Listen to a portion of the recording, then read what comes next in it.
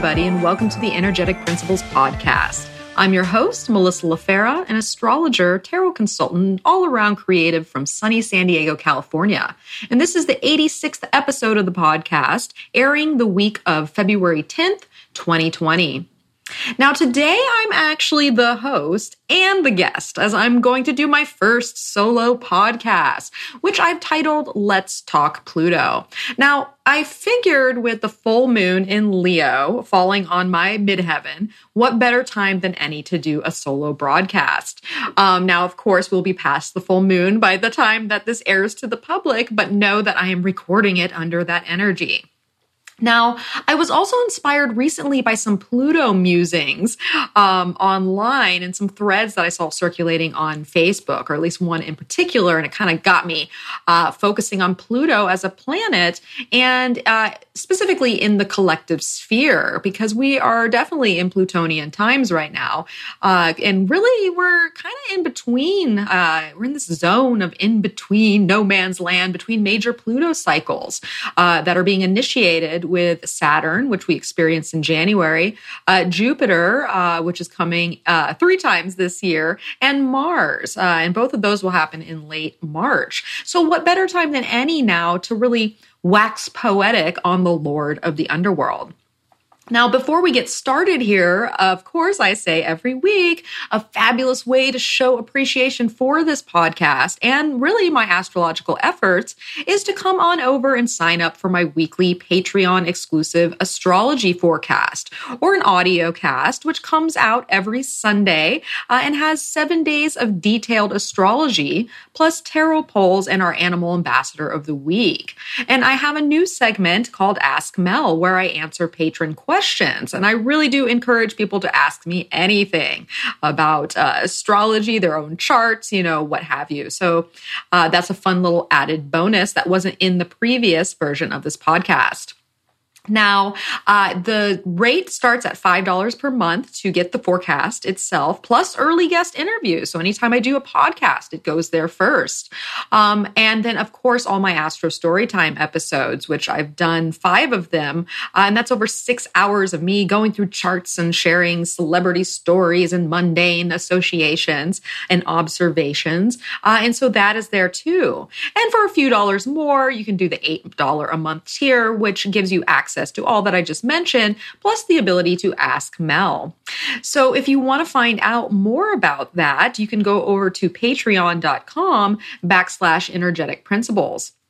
Now, if you'd like to show a one-time appreciation, you can do a donation at Mel's Tip Jar, which is on the front page of energeticprinciples.com.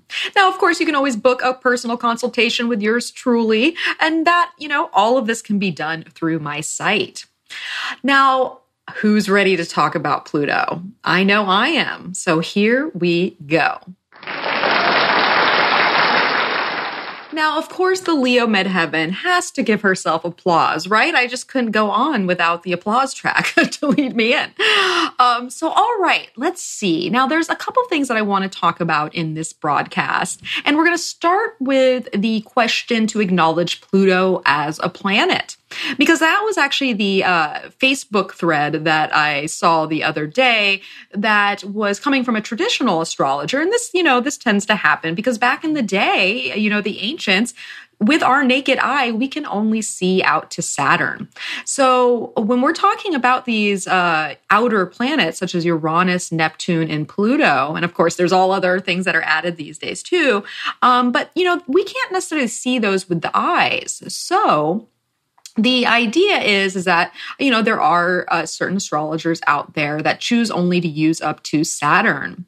Now, of course, there's many other astrologers who's like, we have so many Pluto examples. There's no way. This is such a strong influence. And that's really what we're going to be kind of focusing on, is more of the collective energies that come through these outer planets. And most, of course, Pluto, because that's the topic of this podcast. Now, the interesting thing is that Pluto, and this was one of the arguments actually on the thread that I saw, was that the science says that Pluto is not a planet anymore. Even NASA has demoted Pluto to a dwarf planet rather. And that is true. However, there is, just last year, only a handful of months ago, the NASA chief administrator, Jim Bridenstine, I'm not sure if I'm saying his name right, but he actually reiterated that he believes Pluto is a planet, and he explains why. So here is a clip from Jim from his conference where he does a call out to make Pluto a planet again.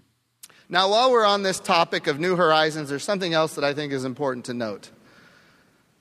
2006, many of you in this room are aware that Pluto got downgraded from a planet to a dwarf planet. Boo, I hear some people booing. That's my sense. So that happened before these images we got in 2015 and before the science that we got in 2015. And some people have argued that a planet, in order to be a planet, you have to be able to clear your orbit around the sun. Well, what we now know is that if that's the definition that we're going to use, you could really undercut all the planets. They're all dwarf planets because there isn't a planet that clears its entire orbit around the sun. That being the case, I think it's a sloppy definition. Many of you have heard me say this publicly. I think the way you should define a planet is based on its intrinsic values, not the values that constantly change like orbital dynamics. So when I think about Pluto and what we got back from New Horizons, here's what we know. Pluto has an ocean under its surface. Pluto has complex organic compounds on its surface. Pluto has a multi-layer atmosphere, and Pluto has its own moons. I'm here to tell you, as the NASA administrator, I believe Pluto is a planet.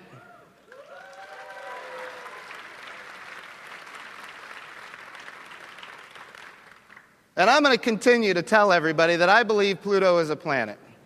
And I know there's a lot of scientists out there that agree with that assessment. And we need to keep letting people know. Because that New Horizons mission was amazing. And it's giving us great information. So here we see from the, head of NASA himself that he fully believes Pluto's a planet, based on what NASA uses to dictate such things. And so I guess that argument is out the window if we have the NASA administrator and his colleagues touting Pluto as a planet and are working on upgrading that status again.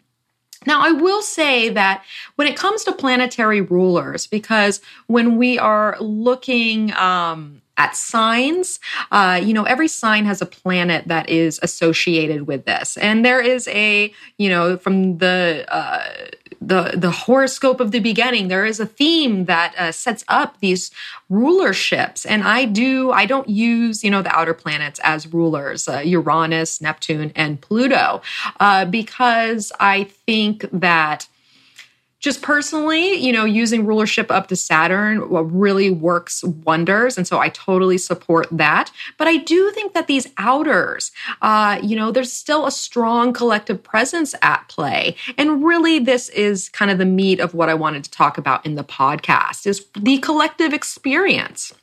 So let's think about Pluto in the relation of the collective experience. But first, of course, we're going to talk about how it situates in your own chart, because we can be like, oh, it's collective and it's driving the force of humanity in certain directions and unearthing things. But when you go through a Pluto transit in your chart, or you have a heavily Plutonian chart to begin with, you feel that personally.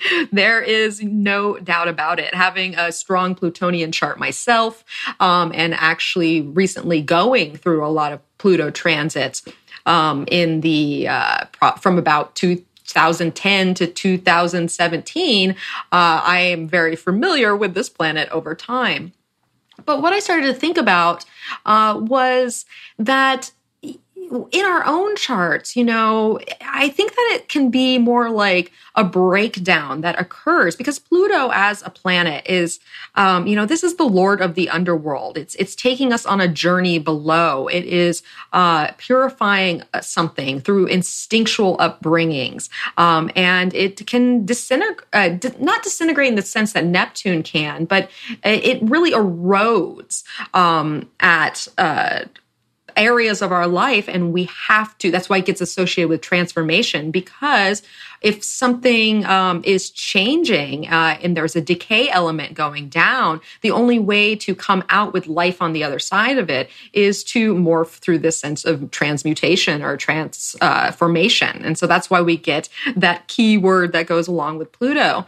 But when I think about as far as your own chart and going through Pluto transits, that I think that there's still a collective experience at play because we are, what's breaking down, what's decaying is changing our story, and it's morphing it more with the collective. Because if you believe in the idea of reincarnation or kind of having a soul's journey where we set ourselves up for things, then we can kind of look at Pluto as coming around to break down whatever, needs to go, because there's a collective destiny at play that we must go down. And we may not be on that path yet. And sometimes the trail literally has to erode before you realize that you can't walk down that way any longer. And so that's kind of the way I'm looking at Pluto in the chart as far as like a collective experience to it. Because yes, we can go through all these intense changes, but at the same time, I think that the changes that are happening and the breakdowns that occur and those kind of maybe even, sometimes it's literal death, but a lot of times it's just psychological death and emotional death that might go through. But on the other side of it reroutes us towards something that's more authentic and more in integrity with, the buried treasure that lies within. And so that's kind of some of that Plutonian process at work. But when we think about Pluto just as a god, right? This is the god of the underworld, the lord of the underworld. And we know that there is a dark and shadowy nature in the archetype. I mean, when you think of the underworld, that is essentially a shadow of the collective. And so we're going to play on that point a little bit here. And that's the thing, is that we come up, we have these generational shadows. At certain times, they're provoked into the light, and then we see that shadow. And I think that's very apparent right now in the world. And I'll get into more of that later. But that's the thing, is that the shadow of the collective comes up, and that can be the death of ourselves or society as we know it, where we're facing certain darkness that is within humanity and exposing what's hidden there so that we can essentially continue to evolve. Because that's another, maybe keyword that could be attached to this is the idea of evolution, but evolution from the standpoint of decay in order to do so. Now, when Pluto comes up, and even just thinking about our own Pluto placements, there is deep conditioning there. There is instinctual response that is deep rooted and is likely to come, from the generation itself, much like how we tend to like the music of our own generation, right? And then time goes on and you hear what's on the radio these days and you're like, what is this crap? I can't believe they listened to this. It's so much better back then. And we can resonate with the good old days, I think, there, because it's part of our instinct. It's what we know. It's what we're conditioned with. And conditioning is not always the authentic self, right? If anything, it's usually not. And so we have to peel those layers away. And that might be part of the Plutonian process and how we work as a generation to take our own role in that energy and those archetypes that are taking place. When we think about Pluto, of course, there's going to be unconscious forces at play. And people are likely to act in ways or attract certain situations that are underlying these primal instincts, right? And so you might have heard, especially with modern astrology, that, Mars or Pluto is the higher octave of Mars, that warrior spirit. Because, Mars is destructive. It's a destructive force. It goes out, it conquers, it can cut, it goes after what it wants. It's kind of ruthless in that sense, or it can be. And so if we were to subscribe to that concept that Mars is the higher Pluto is the higher octave of Mars, keep getting mixed up.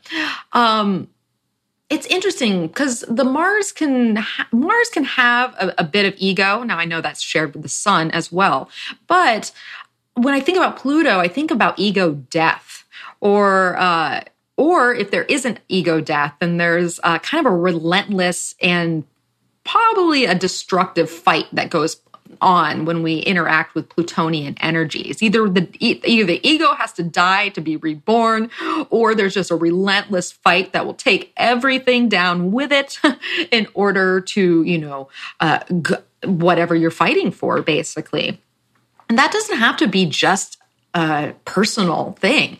That can be a societal collective response, a generational response where you're all on the same page. Either you're all dying together or you're all fighting together to uphold. And so that's just another concept I kind of wanted to bring out there. Now, when we're still going on the idea of unconsciousness, when something's unconscious, we tend to project it, right? It's the issue of projecting darkness, and where, we unconsciously can bring things about because it just projected out. And so that's what we're going to take into account when I'm going to go through Pluto through the signs, or at least the signs that are prominent now in today's society as far as, who's living, and how each sign may project out something unsavory without the ability to see itself quite clearly, right? Because when you think of unconscious forces, they're unconscious. If it's unconscious, you're not conscious of it. So that's the thing, is I think a lot of times we're fighting these Plutonian fights, whether it's collectively or individually, and it's still on an unconscious level. And that's the hard part, is seeing clearly. And sometimes things have to go down in pretty dramatic ways and possibly destructive ways in order to get that clarity through that process. And so, that's kind of what I was thinking as far as like looking at the generational influence, and bringing in that unconscious aspect that's at play, because the unconscious can drive us to do wonderful things where we're just wired to, propel in a certain direction.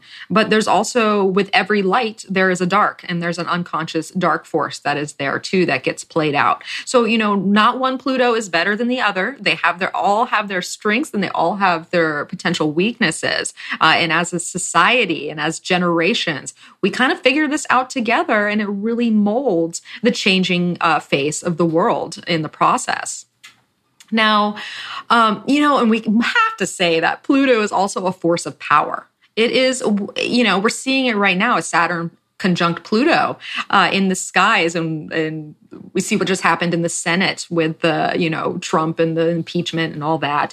And I have to say, I was not surprised, because Saturn and Pluto together, in Capricorn, that is a conservative influence. And Pluto is about a power play, and Saturn's in his own sign. And so that's, the astrology really checked out there. Of course, it doesn't go along with what a lot of us would have liked, but it shows you that force of power at work, and kind of who's in charge, of that. And now so here's the thing to think about too, because, obviously we're born into a Pluto generation, but in the terms of power, and when we're talking about political power more than anything, because political power systems is pretty much what drives our societal, structures for the most part. Now, of course, business is definitely in there. And that's a whole nother thing. But when we think about, who is in power, that usually doesn't come around. The generations don't have their say until, elder years.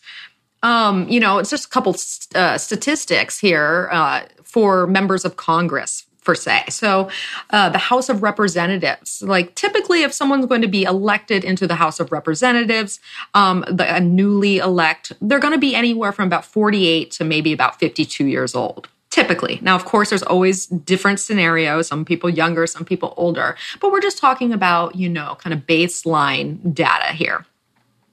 So we see people get in there in the late 40s, early 50s, but most of the representatives are kind of hovering around the 57, 58-year-old zone. Now, with the senators, it's a little bit higher in years, with the average senator being about 61 or 62 years old, which coincidentally is kind of right after that second Saturn return.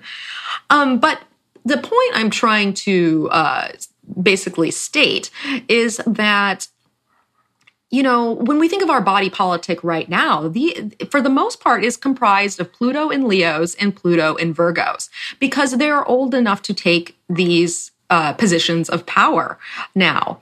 Now, of course, there are exceptions because there was younger blood coming in, and especially in the elections that happened in 2018. But when we think about the majority that are seated at the bench or, in the chambers, these are Pluto in Leo and Pluto in Virgo people. And so that's just something to keep in mind, and that our power around our generation might actually not kind of come into shape until we get into those elder years. Now, I'll illustrate maybe when that's not always at play, but that's kind of a general to the rule. Now, every generation is bound to tear down something, right? It's bound to tear down something. It's bound to probably bring up traumatic periods that lead us into some sort of rebirth, because that's just the nature of life, But I think that kind of rebirth and that transformative cycle that I had mentioned earlier, kind of stems from the unconscious, right? Okay, so what I'm trying to say is that Pluto unearths, which is very apparent with Pluto and Capricorn right now, but Pluto unearths. It lives below, right? It's the lord of the underworld. And so it unearths, it brings unconscious forces to the surface, and it's likely to be very fated. But we move through those fateful moments and those potentially traumatic periods in order to evolve as a species and as, humanity. And so, another side of Pluto, once we get through it, right? Because that's the thing. You can't go around Pluto. You got to go through it. Is that we can heal through Pluto. But first we have to kind of experience the sickness before healing can occur. And we're seeing that. We're seeing that in the world right now. There is a deep sickness that needs to be addressed. And the only way that's going to happen is if, kind of fire and brimstone comes down and challenges our current way of living. And that could, we might feel like things are out of our control, or we are blaming, there's always blame going around. You're the problem. You're the problem. We are all the problem. I guarantee you. But that, that's kind of a displacement of Pluto and marginalization too, which I'm going to talk about here in a little bit. But keep in mind that there is that healing experience there, but the only way to get to that is usually through these very disruptive and destabilizing forces that are coming through to kind of bulldoze the old and into the new. And I can really speak to this on my own experience when just going back to personal, charts, because I am that Pluto native and I've gone through the Pluto transits. And so anybody that tries to tell me that Pluto is not a planet, yeah. But that's just me. So now let's get on to these Pluto generations, because I kind of find this concept fascinating, to how the generational, how these larger archetypes of these signs and paired with Pluto and everything we just talked about with Pluto, right? We're talking about unconscious forces. We're talking about maybe more fateful happenings that are on a grander scale that move humanity. We're talking about power, who's in power, and who has control. We're talking about just the, healing the planet versus destroying it. And there's people that are helping in one area, there's people that are helping in another. And so let's take a look at the generations to see kind of how they might be interacting with this whole, the humanity. And so, of course, we're going to start with the Pluto and Leos because it's Leo. It's the sign of the sun. And really, they're, the majority of people in power that are Pluto and Leos. Anybody that is... so basically, Pluto was in Leo from 1937 to 1957. And keep in mind, as I say these dates for each generation, that the dates that are on the end, like 37 and 57, it's subjective because Pluto moves so slow that it really can take almost 2 years to move in and out of a sign and get resituated. So there are those cusp years, and they're extra pronounced. So if you just happen to fall in one of those cusp years, of course, it's like you're straddling the area. So, and another thing to keep in mind, too, is that due to Pluto's orbit, Pluto can be in some signs much longer than other signs. And so, Pluto in Leo is one of those examples where it is a longer transit. Here we have 20 years worth of Pluto in Leo. And when we think about Pluto's cycle, the last time Pluto was in Leo before that point was from 1692 to 1712. So it takes some time to go get back to these bigger archetypes at play, and why these are slow moving. It's the slow evolution of humanity, basically. Now, of course, when we think of Pluto in Leo, we're going to think about the boomers. The baby boomers, because most, that was, of course, maybe on the earlier end of things when we're in the 30s, that wasn't quite baby boomer time. But, from about 42 to 57, that is all boomer territory.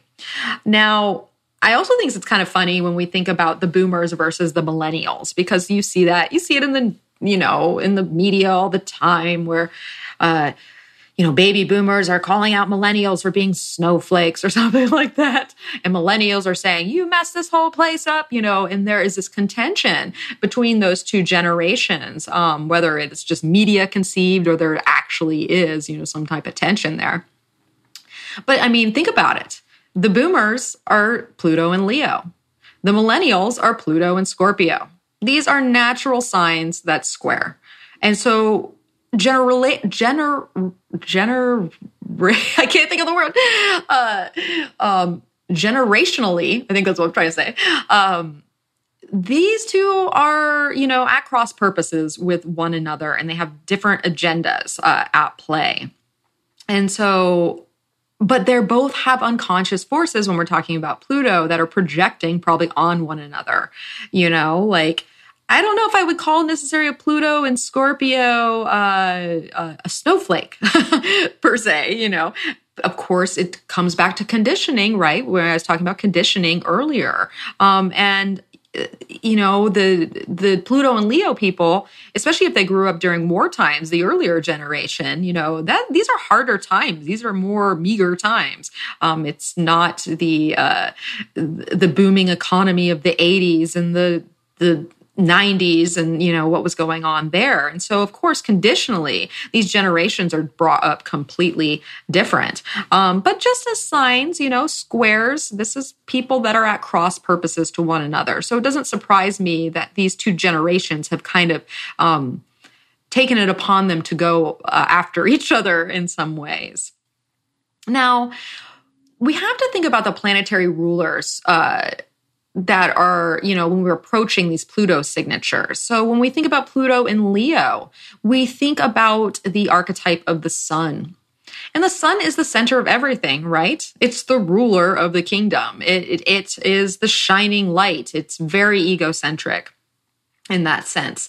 And that might be part of the Pluto in Leo generation, is actually, realizing this kind of, I don't know, I want to say self-centeredness, but I don't know, it just gives for a very unconscious egoic unconscious, what am I trying to say? Egoic projection, that's the word I'm looking for, that's at play. And the sun, everything revolves around it. It thinks it knows best. It's maybe even blinded by its own light. And so that's part of this Pluto and Leo generation. And just rulership in general, when we think of the sun, and why this generation might be bringing up the, kind of unconscious reactions around just, who's in charge to begin with. And so, of course, we see this with the Trump phenomena, right? Because, regardless of how you feel about Trump, he is the perfect collective shadow representative of this generation. He's got Leo on the ascendant. He's got Mars in Leo near the ascendant. Of course, he has Pluto in Leo. Now, so he's really speaking to that generation of people from, 1937 to 1957. And of course, he speaks to other generations as well. But there's so much to be said around. I have so many friends that are like, just kind of dread even like having this conversation with their father or their mother or whatever, because they're just not seeing eye to eye with politics, because this man is speaking for his generation. And my dad's a perfect example of that. My dad has a crazy chart that is just this fixed T-square going on. And he has Leo rising with Mars, Saturn, and Pluto all pretty much conjunct near the ascendant. So if that's not super Leo, I don't know what is. But, he is one of Trump's biggest fans. He thinks this guy is just the best thing since sliced bread, and he's the answer to all our problems, right? And that's, I can't fault him for that, because Trump is speaking to his generation. He's speaking to my dad, right? And he's really speaking to people that are marginalized. And that's another thing I want to kind of get to about Pluto just being attached with marginalization of people. Let me grab something here. I'm working on the fly. Because in some way, the outer planets have been known to represent marginalized people. And we see that Trump actually fits into that characterization of speaking, to the working class and the people that are feeling like they're ousted out, and, jobs are dying, and the country that they knew is now gone, and they're just marginalized in some way, right? But at the same time, there have been attacks on marginalized people through the same administration too. So he's like, with the immigrant situation at the border, and the whole border, situation, people seeking asylum, and these are marginalized people too. But he speaks to one, and he, is fighting against the other, right? And so I just wanted to share just some planetary concepts with by Jolene Jacobi. I think that's how you say their name. And it's based on a psyche structure. And so basically imagine a pyramid. And so we have at the top of the pyramid, we have the leader, right? And right below the top, we have the ruling class, which is represented by the sun. Pluto and Leo, right? We have the middle class, which is represented by Mercury and Venus. Then we have Jupiter that kind of does a whole governing over ruling class and middle class. Now, once we go further down, we get to working class, which we have Saturn and Mars, our two favorite malefics there. And then we have the moon kind of overlooking both the working class and the middle class. Now, down at the very bottom of our pyramid, we have the dispossessed groups. And that's where we're going to find Uranus, Neptune, and Pluto. And that's kind of where that marginalization idea comes in, to where these collective forces put certain people in certain areas of the world, and we all might find ourselves there at certain places of time where they're in marginalized situations and things are out of their control, right? But just thinking about Pluto and Leo, and in relation to Pluto being the marginalized, yet the Leo energy is, the sun at the top and the leadership and the ruling class. They're not necessarily next to each other, are they? It's hard to understand that or resonate with it, because the desire is to just be on top in whatever way that they can. Or at least that's kind of what I'm seeing on the outside. And of course, everyone is different. These are all just generalizations for more collective energies at play. But I just thought that was interesting with the marginalization that's happening, because there's capitalization happening off people that are marginalized to have the power that one has. But at the same time, that power was also grabbed through blaming and scapegoating marginalized people for the other marginalized people's problems, right? And so these are unconscious forces at play that are calling for our attention, and we need to work through. So, of course, Pluto and Leo, a lot of people are in power with this signature in this generation. Now, when we move on to Pluto in Virgo, Pluto in Virgo was around 1957 to about 1972. Now, of course, give or take those cusp years. And so we're moving out of a sun-ruled Pluto to a Mercury-ruled Pluto. And I also think of just purification in general associated with Virgo, because that is one of the assets of Pluto, and going through Pluto, a Plutonian process, is purifying something to its core. And this might be part of, it probably is a decent association to put with the Pluto in Virgo generation. Now, so here, there's unconscious forces basically projecting out and calling for changes in the areas of maybe information or health, or making literal, tangible changes to the earth, because this is Pluto in Virgo. It is here to change something that we can touch. And of course, to me, we have a changing earth that's happening. And I think that a lot of the Pluto in Virgo generation is going to have to deal, as far as the point of power, with the climate impact and purifying pollutants and planetary stress agents that are breaking down the earth and really changing the way, the whole face of our planet.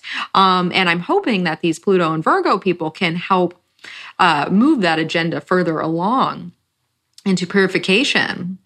Now, it also makes me think too, because, let me go on the purification thing too. Now, this is kind of the dark side because everything has a light and a dark. And of course, Pluto brings the dark, and some of the dark side of Virgo can be actually extreme purification. And we have to watch for that, especially in the rise of what looks like dictatorships around the world.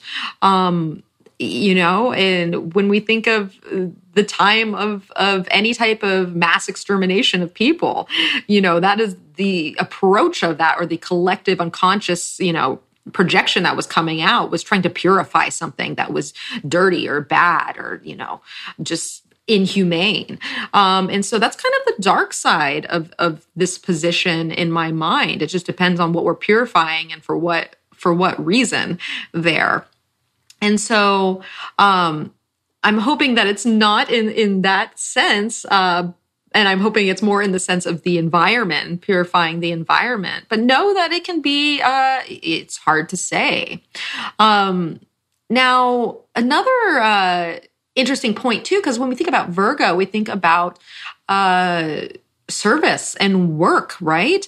And so there's changes that are going on there as we're at the advent of automation and society is moving out of the production of the industrial age. We have Saturn and Jupiter and Saturn that are about to meet at 0 degrees Aquarius at the end of this year and ushering in a 200-year cycle of air triplicity, where we are moving out of a production age and we're moving further into an information and technological age. And jobs just aren't what they were anymore. And we have to reinvent and deal with the changing face of our work, what we do and what we're in service to in this planet. And that might be a side of the Pluto and Virgo generation that as they increasingly become even more in power and continue to hold power over the next, 10, 20 years, that's probably something that they're going to have to contend with as well. And then same with, when we think of Mercury, it's the Mercury ruled sign. Now, I think a lot of Mercury, Pluto and Virgo has really helped move forward the technological advances going on and build the internet. These are the people that have helped really perpetuate the world that we live in now. But of course, when I think of Virgo, it also brings me back to health. And we think of Mercury and we think of the caduceus. And we know that the healthcare industry is riddled with corruption and just bad deals going on there. That is just not helping anybody except the companies themselves. And so I think that this might be part of Pluto and Virgo generation as well, is like purifying and calling out some of the corruption, hopefully not playing into it, right? Because that's the thing. The shadow side can play into it. You can perpetuate that, or you can help heal it. It's really a choice. And it just depends on what side of history you want to be on at that point. But I think that generation is going to have to deal with that as well. The issue of healthcare, the issue of the environment, and the issue of the changing face of, what work looks like in our modern age. Now, of course, we get to the Pluto and Libras. I'm a Pluto and Libra here. And it's so interesting to think about, too, because these generations, they coincide with things, too. Like when Pluto and Libra came about, 1972 through 1984, this coincided with the increasing of sexuality in the 70s and the early 80s, right? Sex just got freer. There was changing dynamics of relationships. Women were gaining more independence. The idea of marriage and the partnership, all the all the Neptune in Libras might have found that their unions might have separated when Pluto got into Libra. Not too long after that, the glow of the perfect marriage. People wanted to be free. Or I don't know, there was just contention going on in relationships, but there was also much more free connection happening too. And just women gaining independence. I mean, it wasn't even till like in the early 80s, you'd still, if you were a woman and wanted to get a credit card, you'd have to get your husband's signature, or say you were separated or something. You wouldn't be able to do anything without this other person, the man's consent. And we think we're as evolved as we are, but some of these issues, when we're talking about race and gender, they're not that, the advances we've made are really recent in the terms of just long-standing history. So just keep that in mind as we try to race forward, because humanity can only move as quickly as it can move. People are stubborn, but that's not an excuse. Now, so here we have the Pluto and Libra generation, and we have this Venus-ruled, Pluto, which is a whole different type of Pluto. And to me, it really seems like a harmonizing quality to this generation, because we're kind of caught in the middle, right? We aren't the boomers, we aren't the millennials. It's hard for them to even put, a generational term on, I was born in 79 and just that weird straddle zone. Am I Generation X? Am I Generation Y? Am I Generation I think they had a new name recently. And so we're really caught in the middle. And that is so Pluto and Libra to me, kind of straddling these big cultural shifts and maybe playing, where we find ourselves as kind of a diplomatic in between to kind of negotiate maybe the stronger contentions between the generations, and balancing things out. And it's so interesting, too, because I think that a lot of us Pluto and Libras are finding ourselves in the sextile with our parents, with Pluto and Leo, right?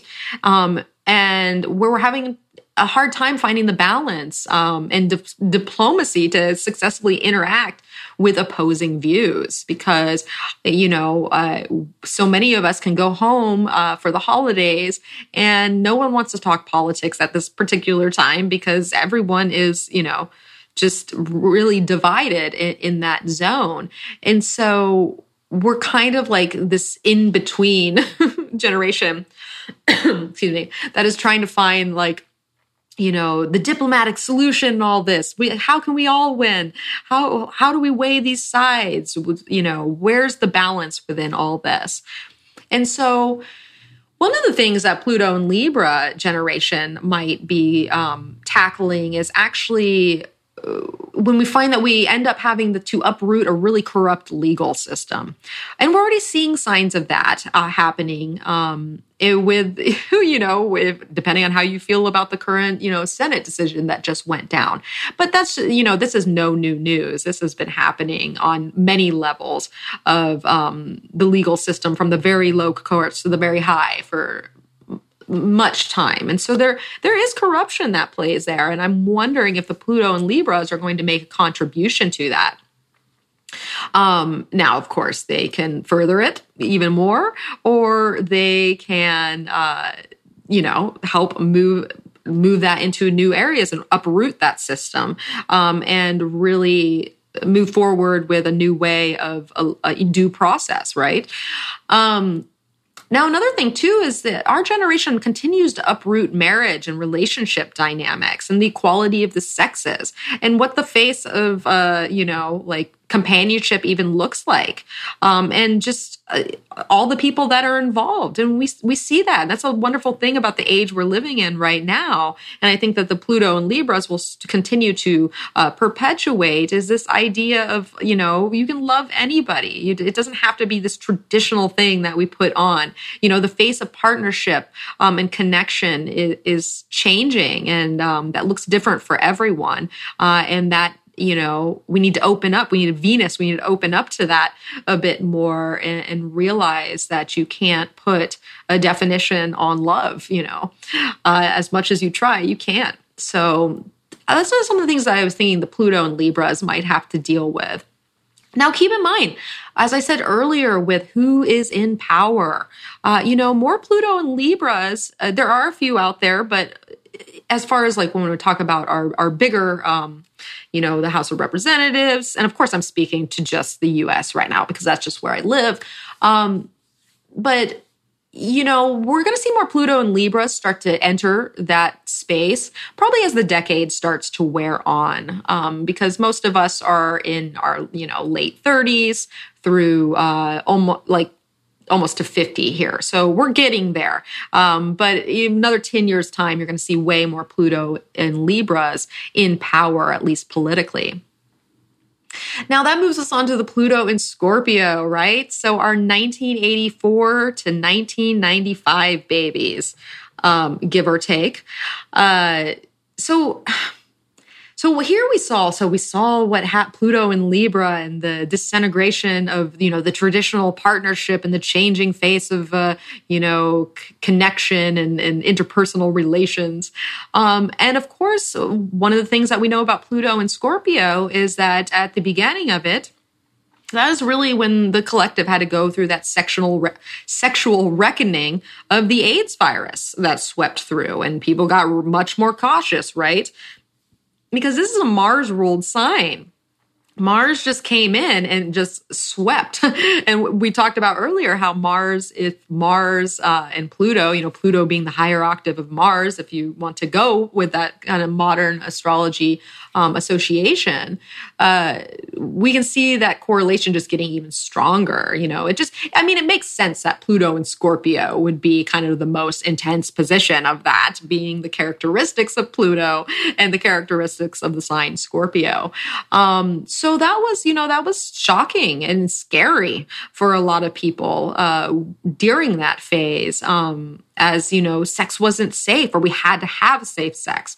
And we saw the implications of what Pluto and Libra brought, because really all these generations, they play off of one another, not only as they go through by transit, but like I'm saying, when we get to our elder place of power and we get to utilize our Pluto in different ways, that's when we're going to see kind of how these, forces play out.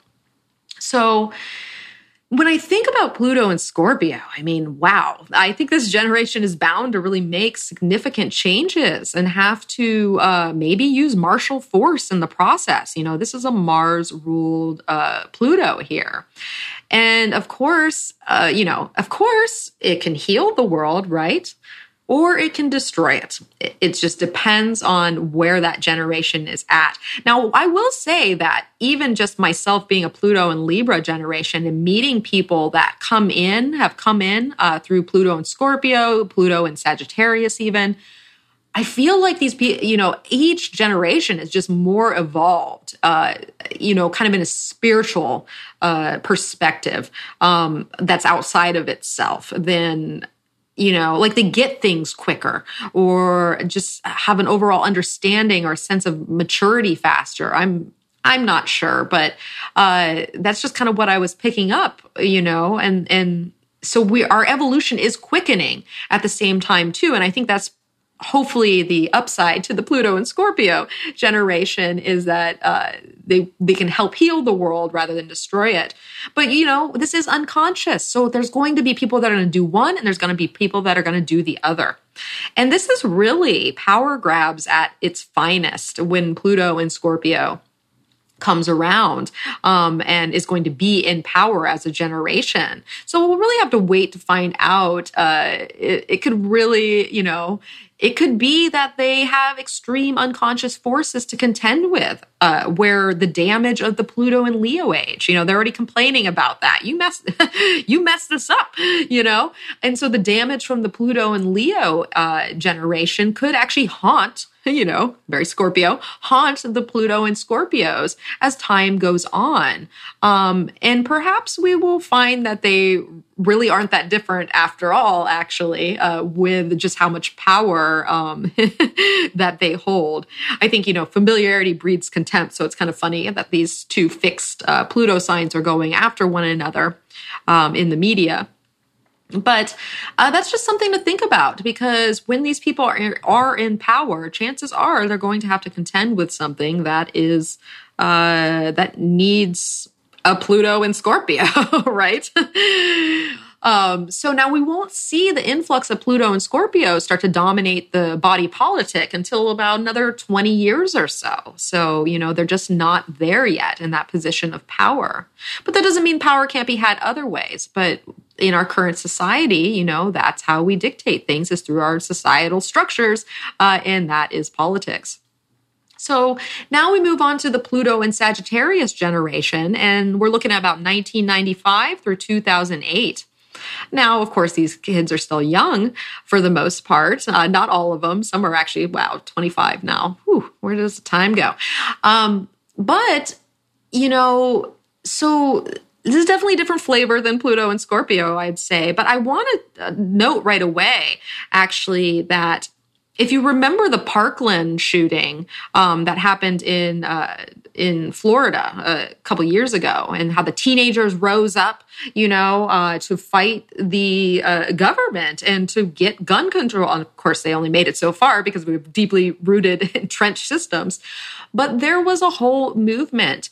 And what was interesting about that particular, at least the senior class that was really taking the the spearheading this whole protest. These were basically, when that shooting happened, the Mars was in Sagittarius and was conjunct their natal Pluto, this generation of teenagers. And so their Pluto was activated at that point. So we actually got a taste of kind of that fight and that righteous belief of what's right and true and needs to be done. Because this is a Jupiter ruled Pluto, right? It's wanting change. It's trying to, move things forward and grow. And they clearly saw a problem, and they were using the Plutonian power of change to Jupiter it forward and try to move that forward. Now, of course, it's hard to move concrete at times, and especially when you're young, because people don't necessarily take you as seriously.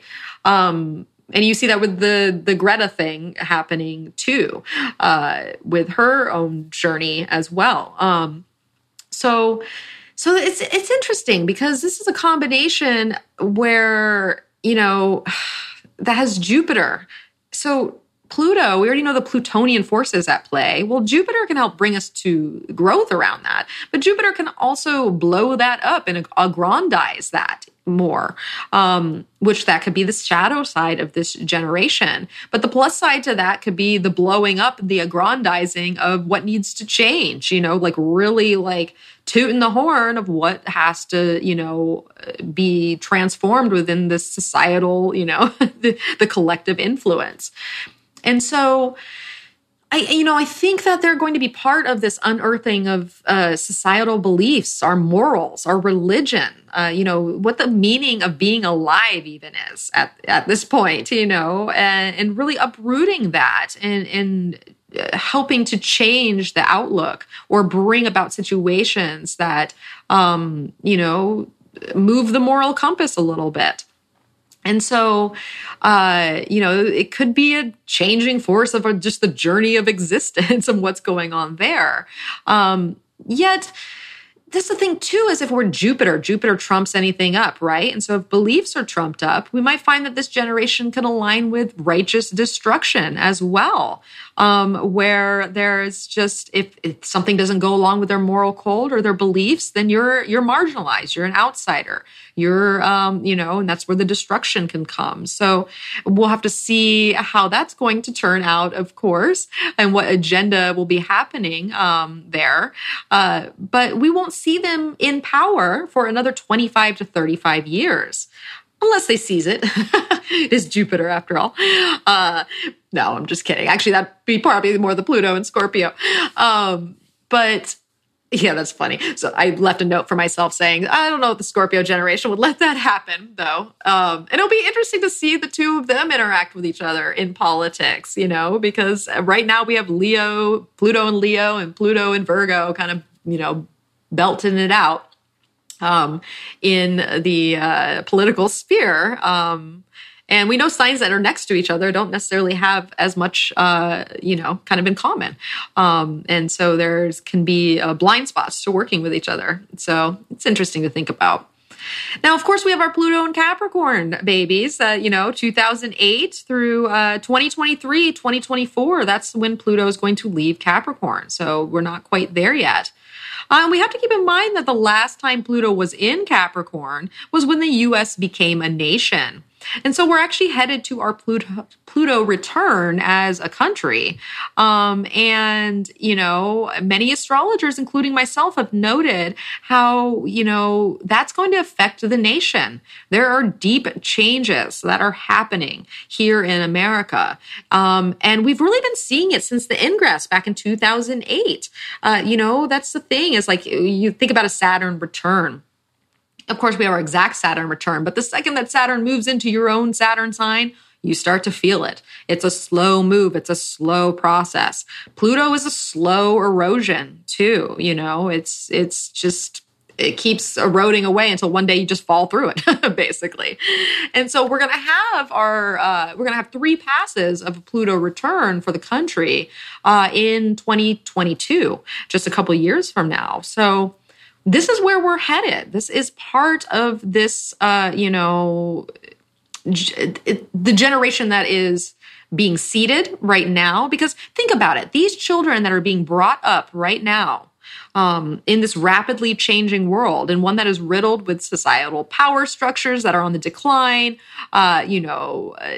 anti-capitalism. A lot of young people don't want things as much anymore, and I think that they're going to, over time, when they get to their point of power, they're going to invoke new power regiments, new laws, new government approach, just new business approach. And it's probably all going to likely to stem from this point in time as they grow up with this unconscious conditioning that is currently at play. And so our Pluto and Capricorn generation is not going to be in power for another 40 to 50 years from now.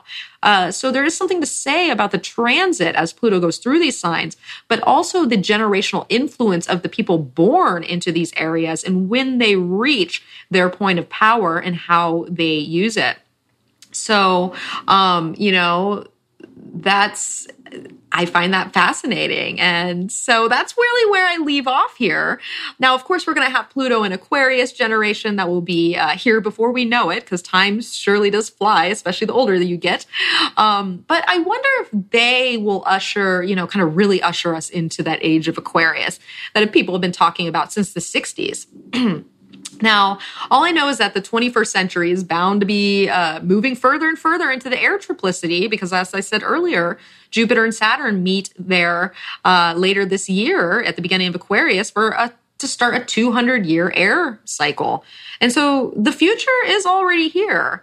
All we need to do is go through the unconscious forces of destruction in order to shed away the collective shadow just enough to reach the piece of utopia that we were all looking for. Now, if only we could agree on what that is. And I guess that is a discussion for another time. Well, I hope you enjoyed this solo broadcast. Once again, if you want to support this podcast and stay up to date with the planets each week, consider signing up for my weekly Patreon show. You can find that at patreon.com/energetic principles. And I will be back next week with Spencer Michaud when we discuss this year's Pisces season. So until then, thank you so much for tuning in. And as always, may the stars be with you.